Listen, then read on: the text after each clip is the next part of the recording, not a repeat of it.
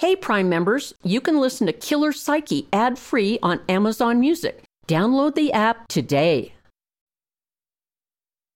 A listener note, this episode contains adult content and is not suitable for everyone. Please be advised. As with any Rip from the Headlines episode, some information regarding the case may have become available after we recorded.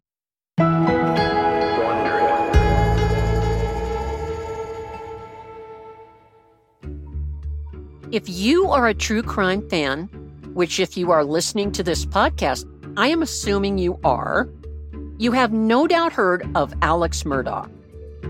His murder trial has been headline news for weeks, and on March 2nd, in just 3 hours' time, he was convicted by a jury of the murders of his wife Maggie and the younger of his 2 sons, Paul.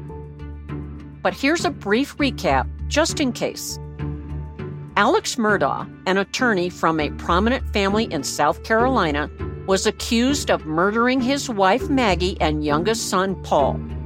The investigation led to troubling allegations that Murdaugh embezzled millions of dollars and had a severe and costly addiction to painkillers, and possibly connections to other suspicious deaths in the area. Several documentaries, news programs, and podcasts have covered the Murdaugh family saga and led to the reopening of certain cases. The courtroom drama we just witnessed seems to be the downfall of a family who, until now, has been shielded from consequences for any of their actions. But as we know, it only takes a little bit of wind to open a door. And the Murdaugh family's door has just been blown open.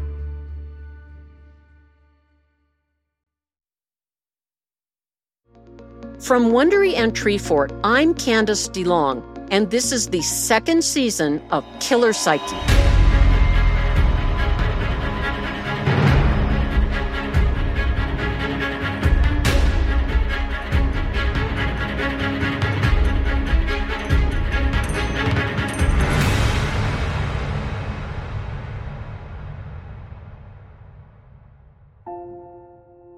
I've spent 5 decades studying people's minds through my work as an FBI profiler and psychiatric nurse.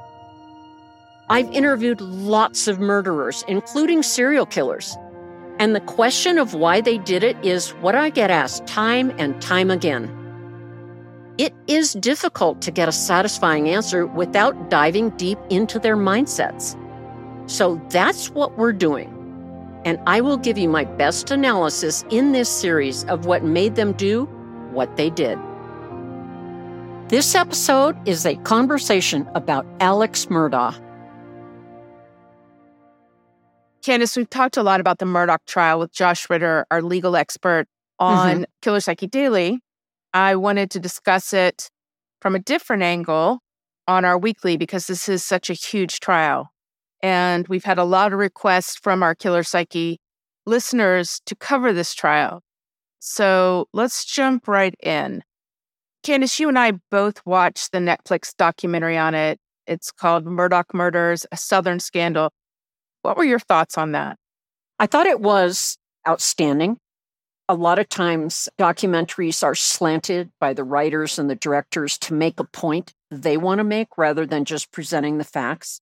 And I did not see that here. In fact, I watched it twice. And for anybody that really wants to know just the facts about what happened and the people involved and the people are interviewed, almost everybody, it's excellent.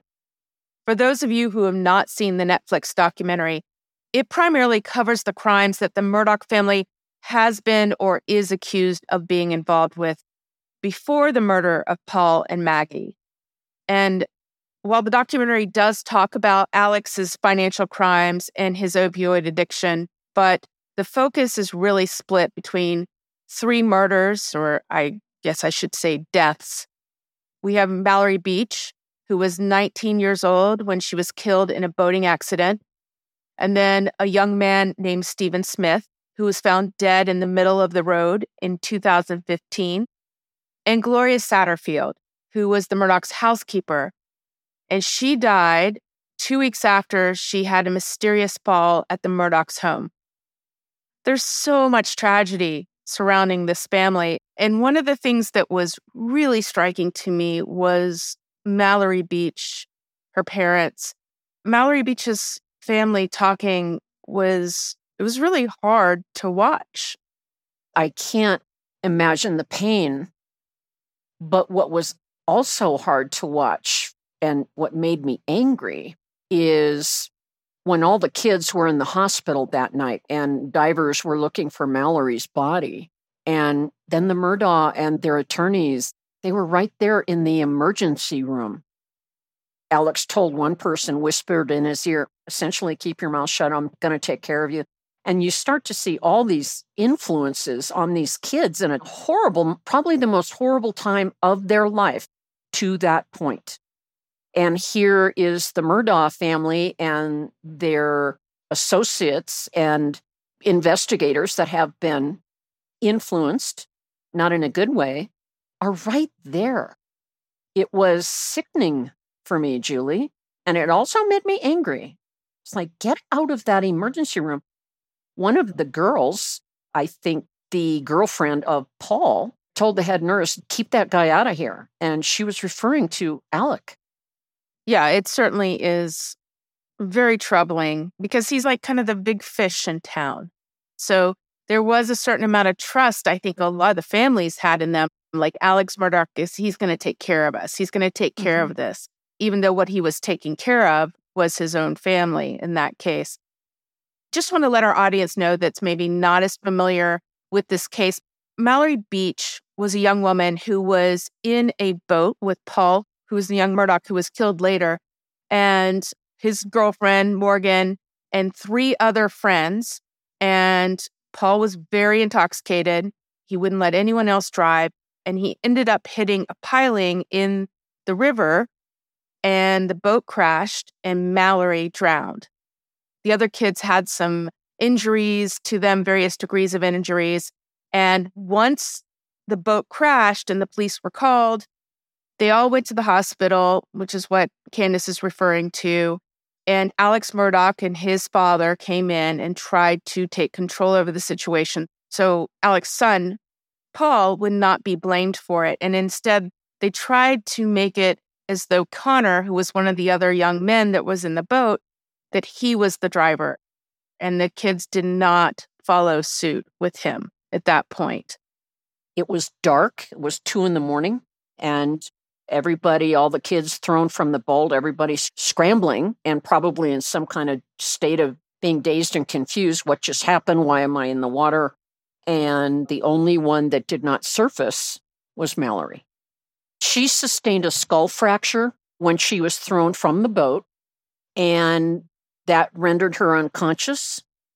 And it was heartbreaking to the parents that were involved in this, other than the Murdaughs.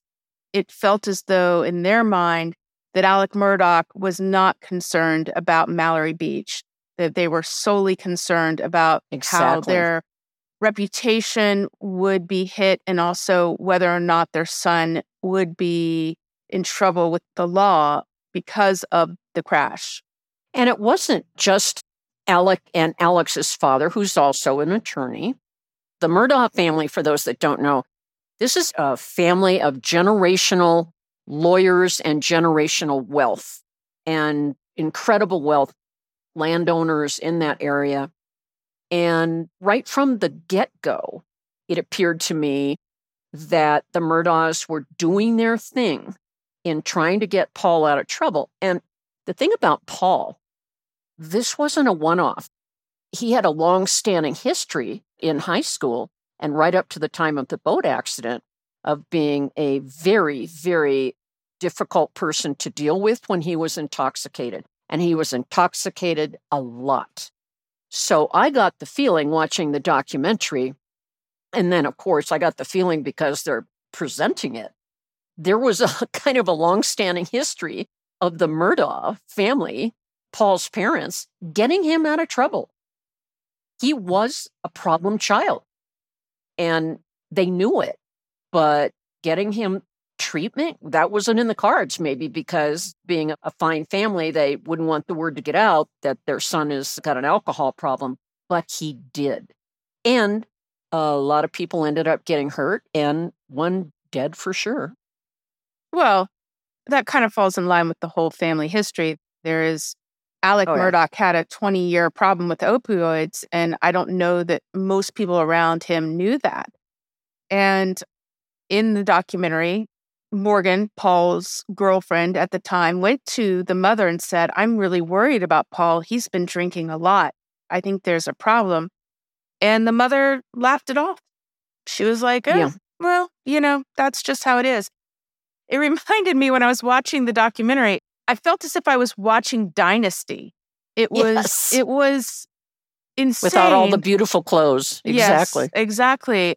And it was so sad. I think that's a really interesting thing to explore is the psychology of privilege. You never have consequences for your actions.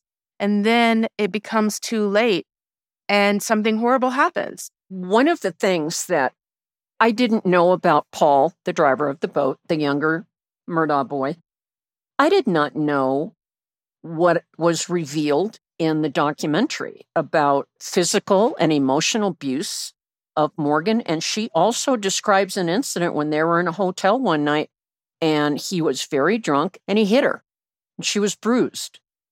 He's a real problem. I feel like his physical abuse is off the charts for someone that age, especially when they were in the boat. And he slapped her really hard because she wasn't going... And called her a whore. And called her a whore because she wasn't taking his side. And the other friend, Miley, just said, you could tell that wasn't the first time she'd been slapped. And taking his side, meaning the other kids were saying, don't drive, you're too drunk, we will drive. Well, nobody's driving my boat. And look what happened. I think when you're young and you feel invincible and you go for those rides with somebody or you do those daring things, you never think about what could happen. I don't think he intentionally wrecked the boat. I just want to be clear about that. I don't think he wanted Mallory to die. I think that this was unfortunately the repercussions of him not ever having to feel consequences before this. They made a point in the documentary to say that Paul was not the favored son. They made this big point about how Paul was raised by Gloria Satterfield, the housekeeper, who was possibly another victim of the Murdaughs.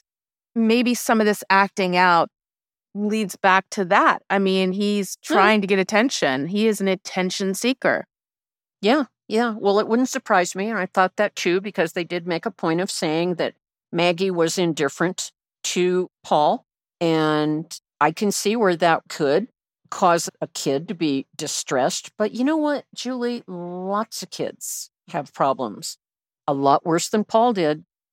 Here's the thing. We've talked a lot on Killer Psyche about why does behavior occur? Well, behavior occurs because it's reinforced. And behavior that is not reinforced gradually diminishes and becomes extinct. This is the behavioral psychology theorem of B.F. Skinner. Now, fast forward to now and what we're talking about.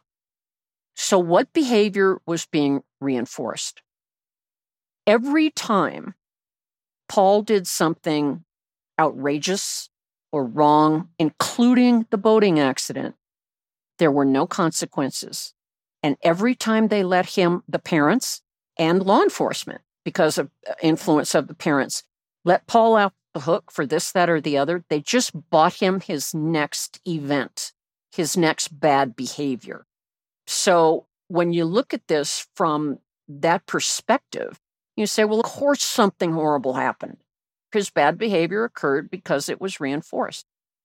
Did he take comfort in alcohol? Maybe was he chronically depressed or anxious about, his family situation? We don't know. But what we do know is his parents knew it and turned a blind eye to it or outright was like, well, so what? As a Killer Psyche listener, you'll love Audible's new pulse-pounding collection of exclusive thrillers that are guaranteed to keep you on the edge of your seat. With captivating sound design, eerie soundscapes, and dynamic performances, their titles are brought to life. I recommend The Killer Across the Table by John Douglas, my mentor at the FBI Behavioral Science Unit, and his co-author, Mark Olshacker. It is great. And as an Audible member, you can choose one title a month to keep from their entire catalog. New members can try Audible free for 30 days. Visit audible.com/psyche or text psyche to 500-500. That's audible.com/psyche or text psyche to 500-500. Killer Psyche is brought to you by Progressive Insurance. What if comparing car insurance rates was as easy as putting on your favorite podcast? With Progressive, it is. Just visit the Progressive website to quote with all the coverages you want. You'll see Progressive's direct rate, then their tool will provide options from other companies so you can compare. All you need to do is choose the rate and coverage you like. Quote today at Progressive.com to join the over 28 million drivers who trust Progressive. Progressive Casualty Insurance Company and Affiliates. Comparison rates not available in all states or situations. Prices vary based on how you buy.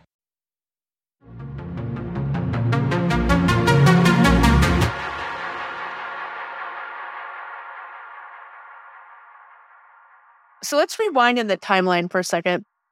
Let's talk about the young man, Stephen Smith, 19-year-old guy. He was openly gay, and he was found on a road in South Carolina. Initially, they ruled his death a hit and run, but that's not quite what happened. Right? Correct. None of what an experienced investigator would expect to find of someone walking in the road and hit by a car. None of the things that should have been there were there. Things that should not have been there were there. And it just went away. Right. Like so many other things, it just went away. Now it's been reopened because of the light that's being shined on basically everything related to the Murdaugh family. And the relation there was a rumor. Right. And that's the whole reason why I even mentioned that Stephen was gay, because the rumor was that Buster Murdaugh, who was Alex's older son, was in a relationship with Stephen. And that's how it was connected. It is believed that Stephen called Buster when he had trouble with his car, and Buster and some of his friends coming from a baseball game, they came to pick him up, and that's where Stephen met with foul play. We do not know that that's the case. It is a rumor. We have no idea. We cannot verify it because... We do know is his body was found in the middle of the road. Yeah. That's unusual for a pedestrian being hit by a car. What we do know is that he had some kind of skull fracture that is not usually seen in a car accident. What we do know, his legs should have been broken when the car hit him. They were not. Also, he had loose-fitting shoes on. They were on his feet. When people get hit by a car, and the car does not have to be going 80 miles an hour for them to be knocked right out of their shoes. So he's in the middle of the road. His shoes are on. He has a skull fracture. He's bloodied about the face. And the bones in his legs are intact, and there's no bruising on his legs. So that was not a car accident. And that's not where the death stopped. Nope. We also have, in 2018, Gloria Satterfield. She worked as a housekeeper for them. We mentioned her before. She was a nanny for Paul. She was there for, they said, about a quarter of a century.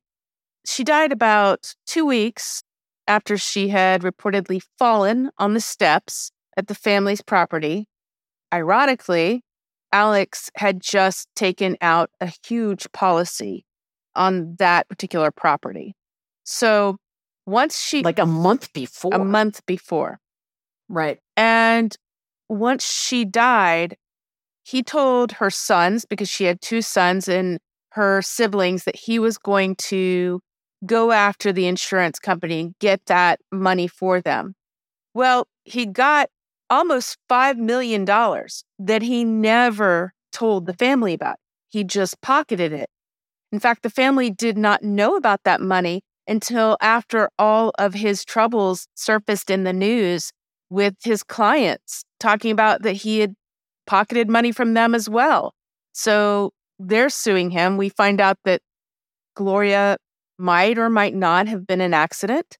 We do not know how she fell, but the family is contesting the fact that she fell over the dogs that were on the stairwell. There's also speculation Gloria was cleaning one of the rooms, I think that was Alex's room, possibly. She found under the bed a baggie full of OxyContin.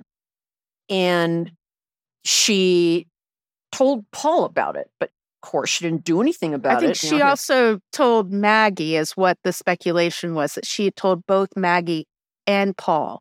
And it was reported that Maggie was upset that she said anything. She said it to Paul as well. Paul tried to get his father to detox. Right. And his father did not want to detox, but he tried it. But regarding Gloria's accident, the speculation was Alec and Maggie knew that Alex's secret addiction was now known to their housekeeper, Gloria, and that possibly she was killed to keep her quiet. The problem I have with that is that she was their housekeeper for a long time. I know. She most likely already knew that Alex had an addiction problem. I don't think you can hide that large an addiction problem from somebody that is in your living space. So the big question mark over this is, was she pushed? Well, because the huge homeowners insurance policy took out, multi-millions insurance policy. And then who ends up with the proceeds of that personal injury lawsuit to the homeowner? Not her sons. Now, the implication of all this is that this was a plan that Alex had for quite a while, and the insuring the house for millions for any injuries on the property. And then Gloria ends up dead, and Alec tells her son, I'm going to sue my insurance company on your behalf, and you're going to get lots of money. And I was under the impression he told the sons there was no money, and they found out later that there had been $5 million. I think the total amount of money that Alex is accused of stealing from clients is way in excess of $5 million. I'd like to know what the heck was Paul doing with this money?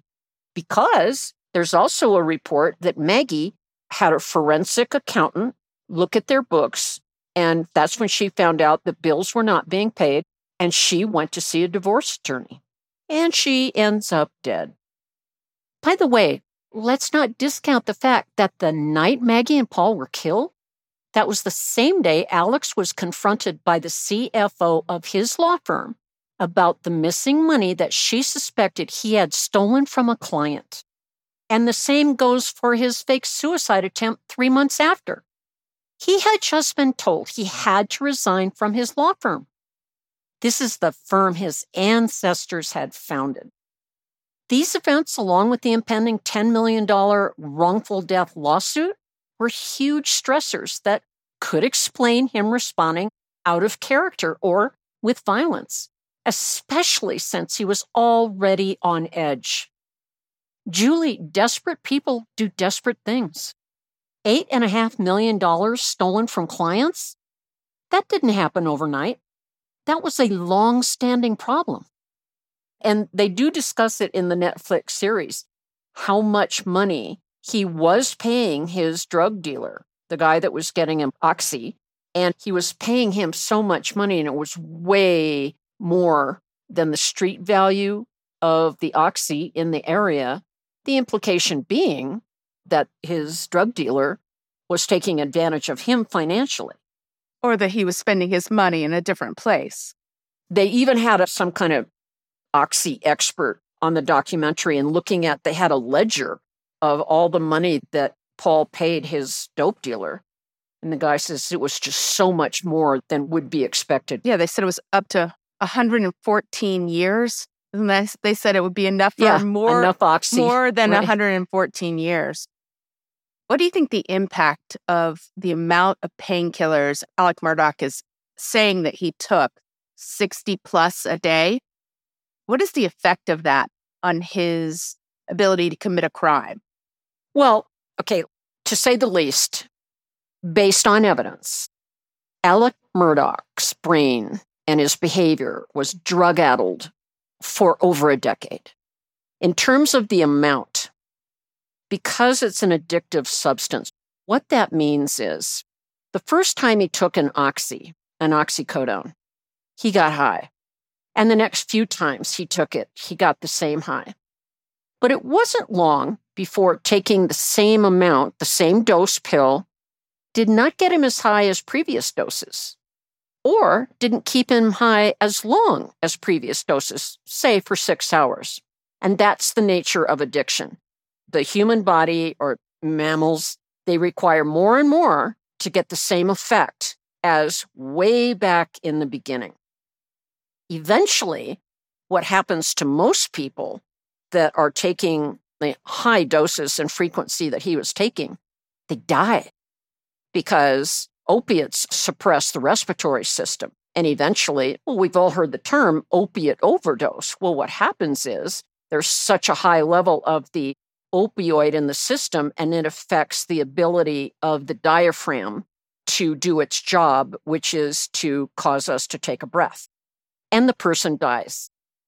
If we are to believe that he was taking 60 plus. Yeah, that's what he said on the stand.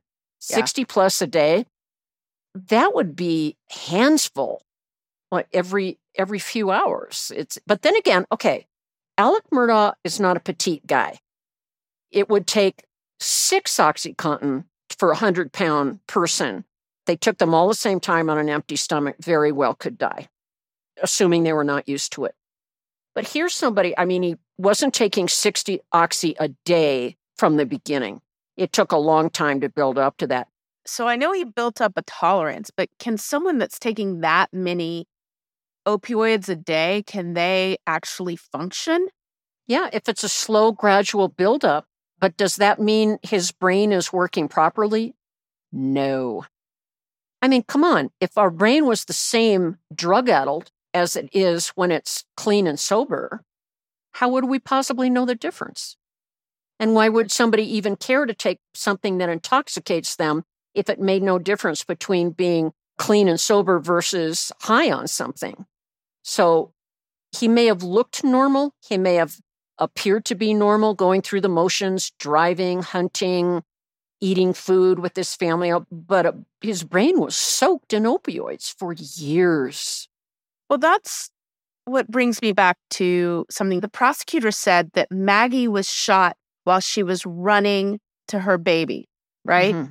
Well, apparently, it's my understanding, the first shot was to Maggie's chest, which would explain she was running to her baby, meaning Paul was shot first, her baby, and she's running to him. Then she is shot. Then she turns and starts running away because the fatal shot, although the chest shot would have eventually been fatal, it didn't drop her right away. She was shot in the back of the head in the dark, which could only be done by somebody that was an expert marksman or had the luck of the Irish going for them to shoot someone. Your head is a small part of your body. FBI agents and law enforcement, when they're being trained to use a firearm, were taught to shoot center mass, and the silhouette that you see in movies and TV shows of people shooting in a target range, and there's a silhouette of a human figure. They're not shooting at the head. They're shooting at center mass, which is the center of the largest mass of a human's body, which is the torso, because it's easier to hit. Makes perfect sense, right? She was shot in the back of the head, running away in the dark, and that takes skill. That is why I'm asking the question about the opioids and his level of functioning. Because if you're saying that he had to be an expert marksman to make that shot, and if we are assuming there is only one murderer, which I guess since he has been convicted now for murder, that's what we're doing.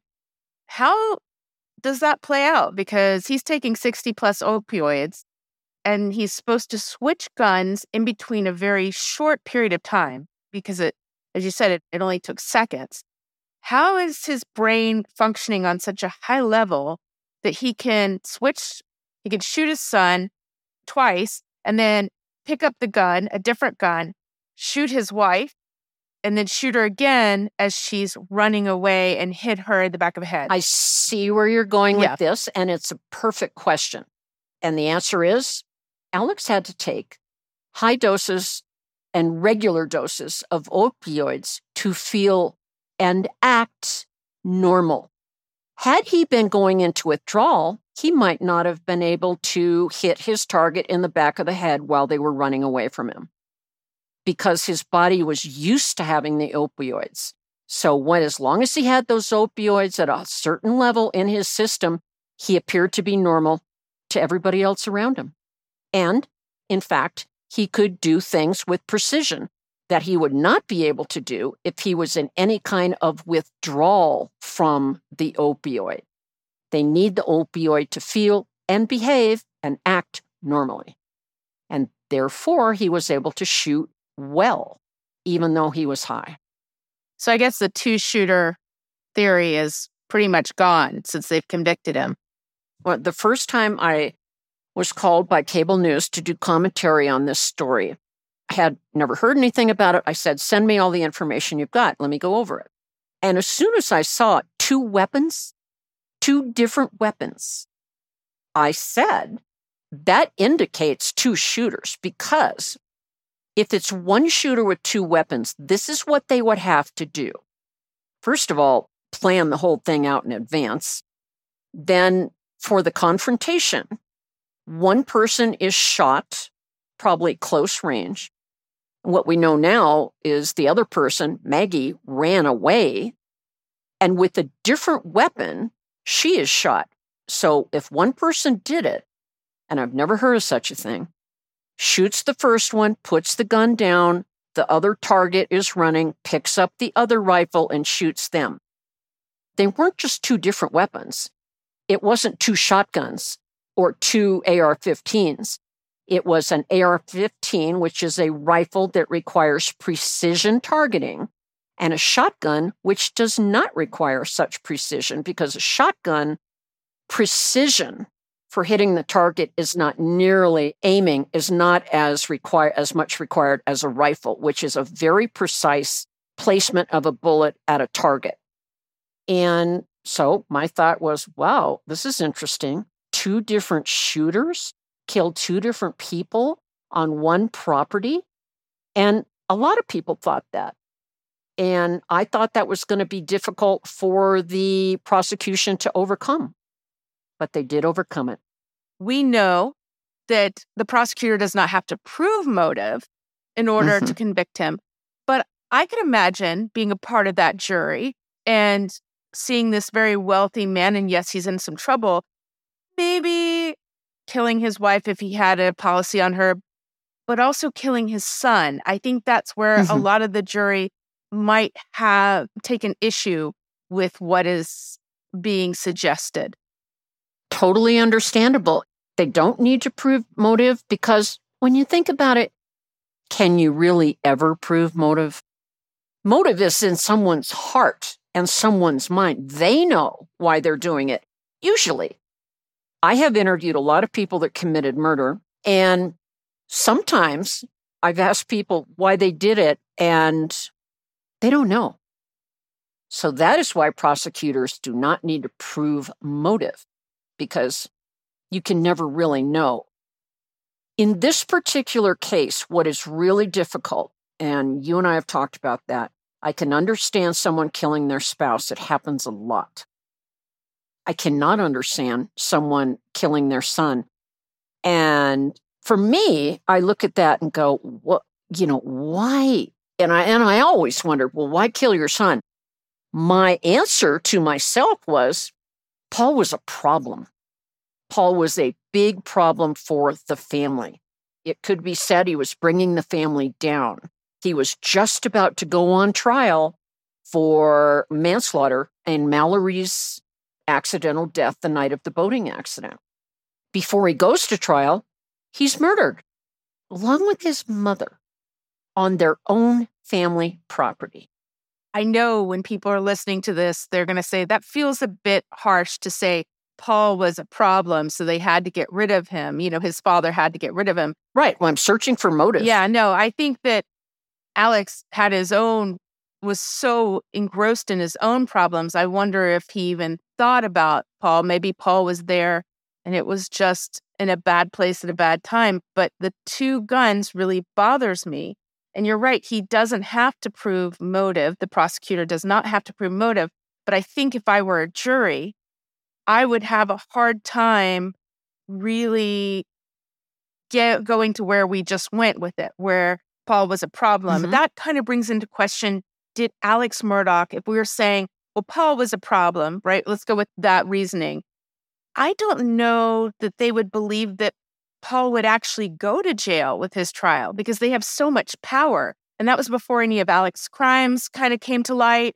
Anything that was coming up about the Murdaughs happened after the trial. So I'm wondering if they wouldn't just believe that he would fly through the trial and not get into any trouble.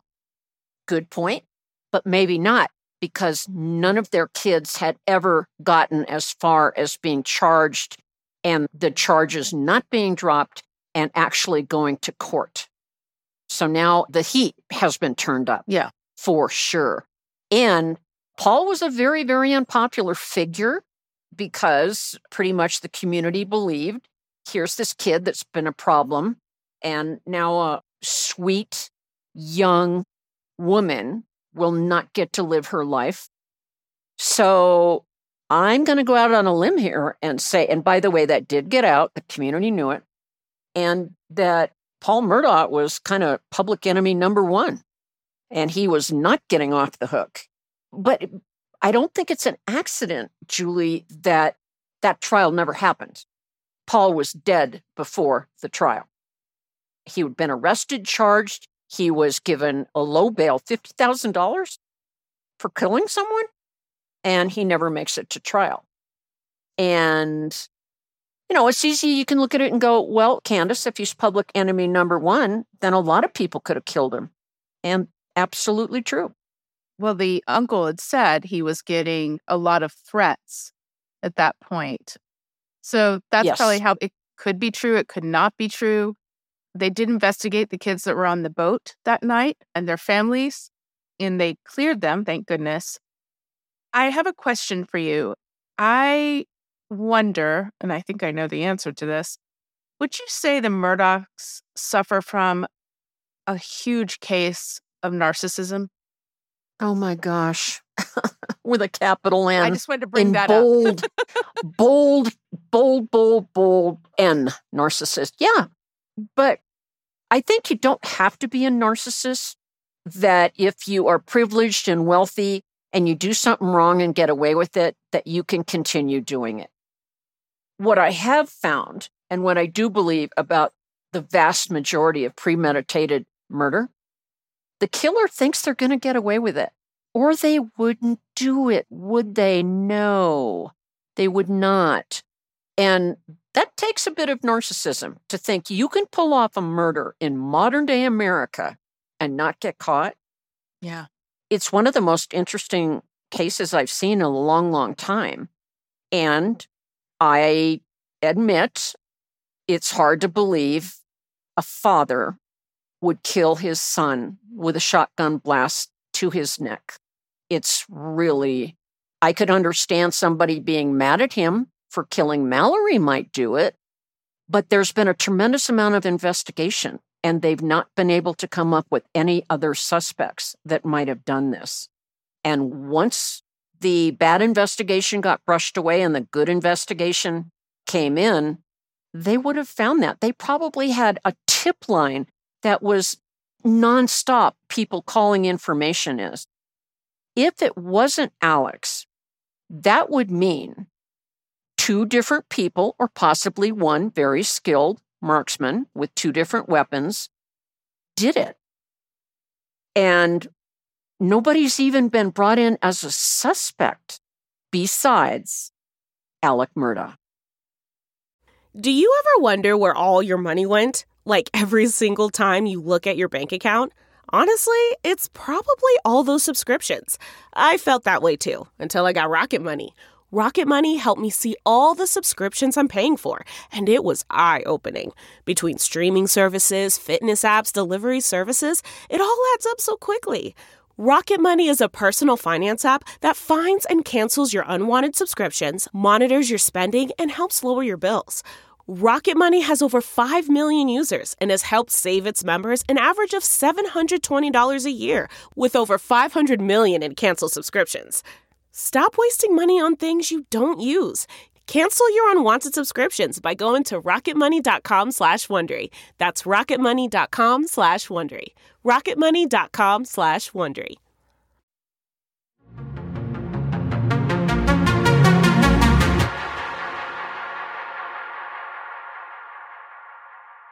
Most people that I talked to did not believe that the prosecution had put on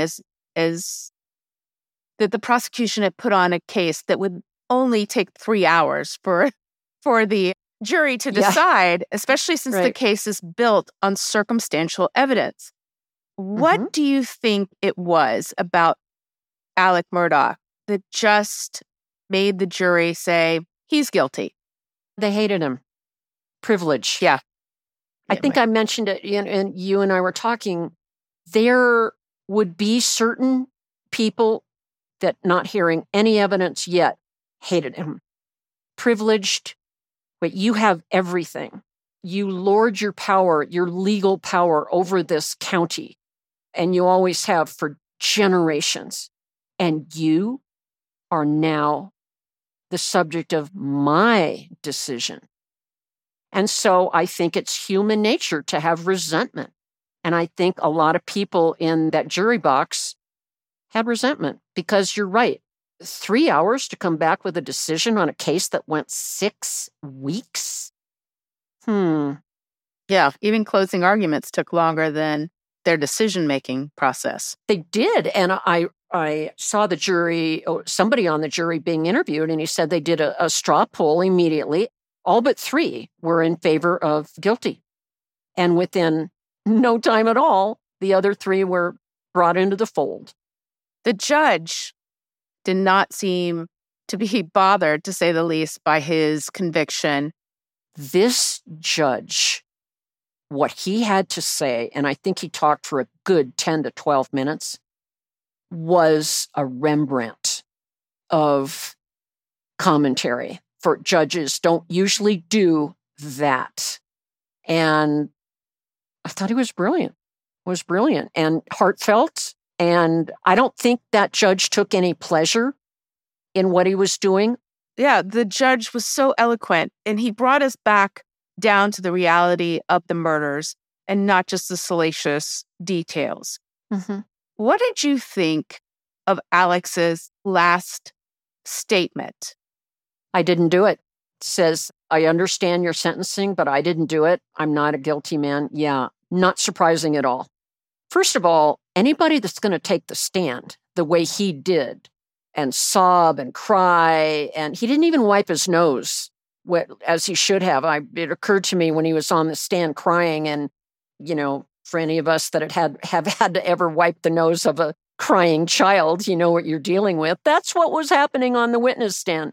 And I thought it was for dramatic effect. And so it didn't surprise me at all when he was sentenced, when he heard what the judge was sentencing him to, that he said, I'm not guilty. Here's my favorite. Does this sound familiar, Julie and listeners? Why, I would never. As soon as somebody says, why, I would never, look for an exit ramp. Or, sit down and smile because they're about to lie. They're about to tell you what they actually did. And he will spend the rest of his life probably saying that. Maybe because the reality of what he did in a panic moment, well, although it was premeditated, but when something he felt he had to do, maybe now the reality is set in, oh my God, what have I done? Or It could be that he's a stone cold psychopath and he was playing to the cameras and hoping that somebody out there will say, you know what, I believe him. And another possibility, and there's many, but another possibility is he's trying to convince himself. You can lie to people. You can lie to a jury of 12 people. You can lie to a judge. You can lie to prosecutors, but you can't lie to yourself. You can say the words, but you know what happened. And maybe that makes him feel better. I didn't do it. I would never do it. So you all must be wrong about me. So, like we discussed before, it sounds like there's a little bit of narcissism at play. Gee, do you think? Yeah. I think just walking around that county being a Murdaugh is a lot of food for narcissism right there. Yeah. The Murdaughs owned that county. They owned it, and they owned it for generations and generations. It'd be hard not to be a narcissist. Not only that, it takes a supreme narcissist to plan a murder of your wife and kid and think you can get away with it. But only a narcissist would think that. And if anybody's planning a murder, if they allowed themselves to think, you know what, I'm not going to get away with this. Guess what? They'll put the gun down. They'll stop. I don't want to go to prison the rest of my life. And I don't want my standing in the community, in this case, would be a profound motivation for him. You wouldn't go through with it. But he did, because he believed he could get away with it. Well, he thought wrong. He thought wrong.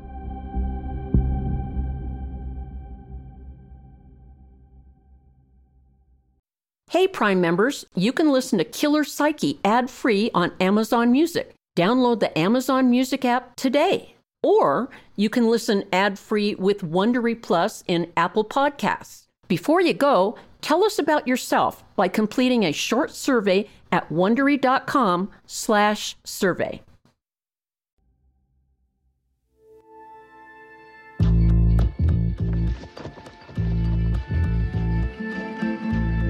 From Wondery and Treefort Media, this is Killer Psyche. I'm your host, Candace DeLong. This episode was written and produced by Lisa Ammerman and Julie Burke. Director of Research is Ann Liu. Mix and sound design by Joshua Morales. Supervising audio producer, Maxwell Carney. Head of audio, Tom Monahan. With audio assistance from Katie Corpy and Matt Dyson. Editorial support, Alexander McCall. Post support from Allison Sandler. Renee Levesque is our production manager. Jada Williams is our production coordinator. Oscar Guido is the producer from Treefort Media. From Amazon Music and Wondery, producer is Stephanie Waknin. And the co-executive producer is Julie Burke. Lastly, our executive producers are Kelly Garner and Lisa Ammerman for Treefort and Marshall Louie and Aaron O'Flaherty for Wondery. The series is produced by Wondery and Treefort Media.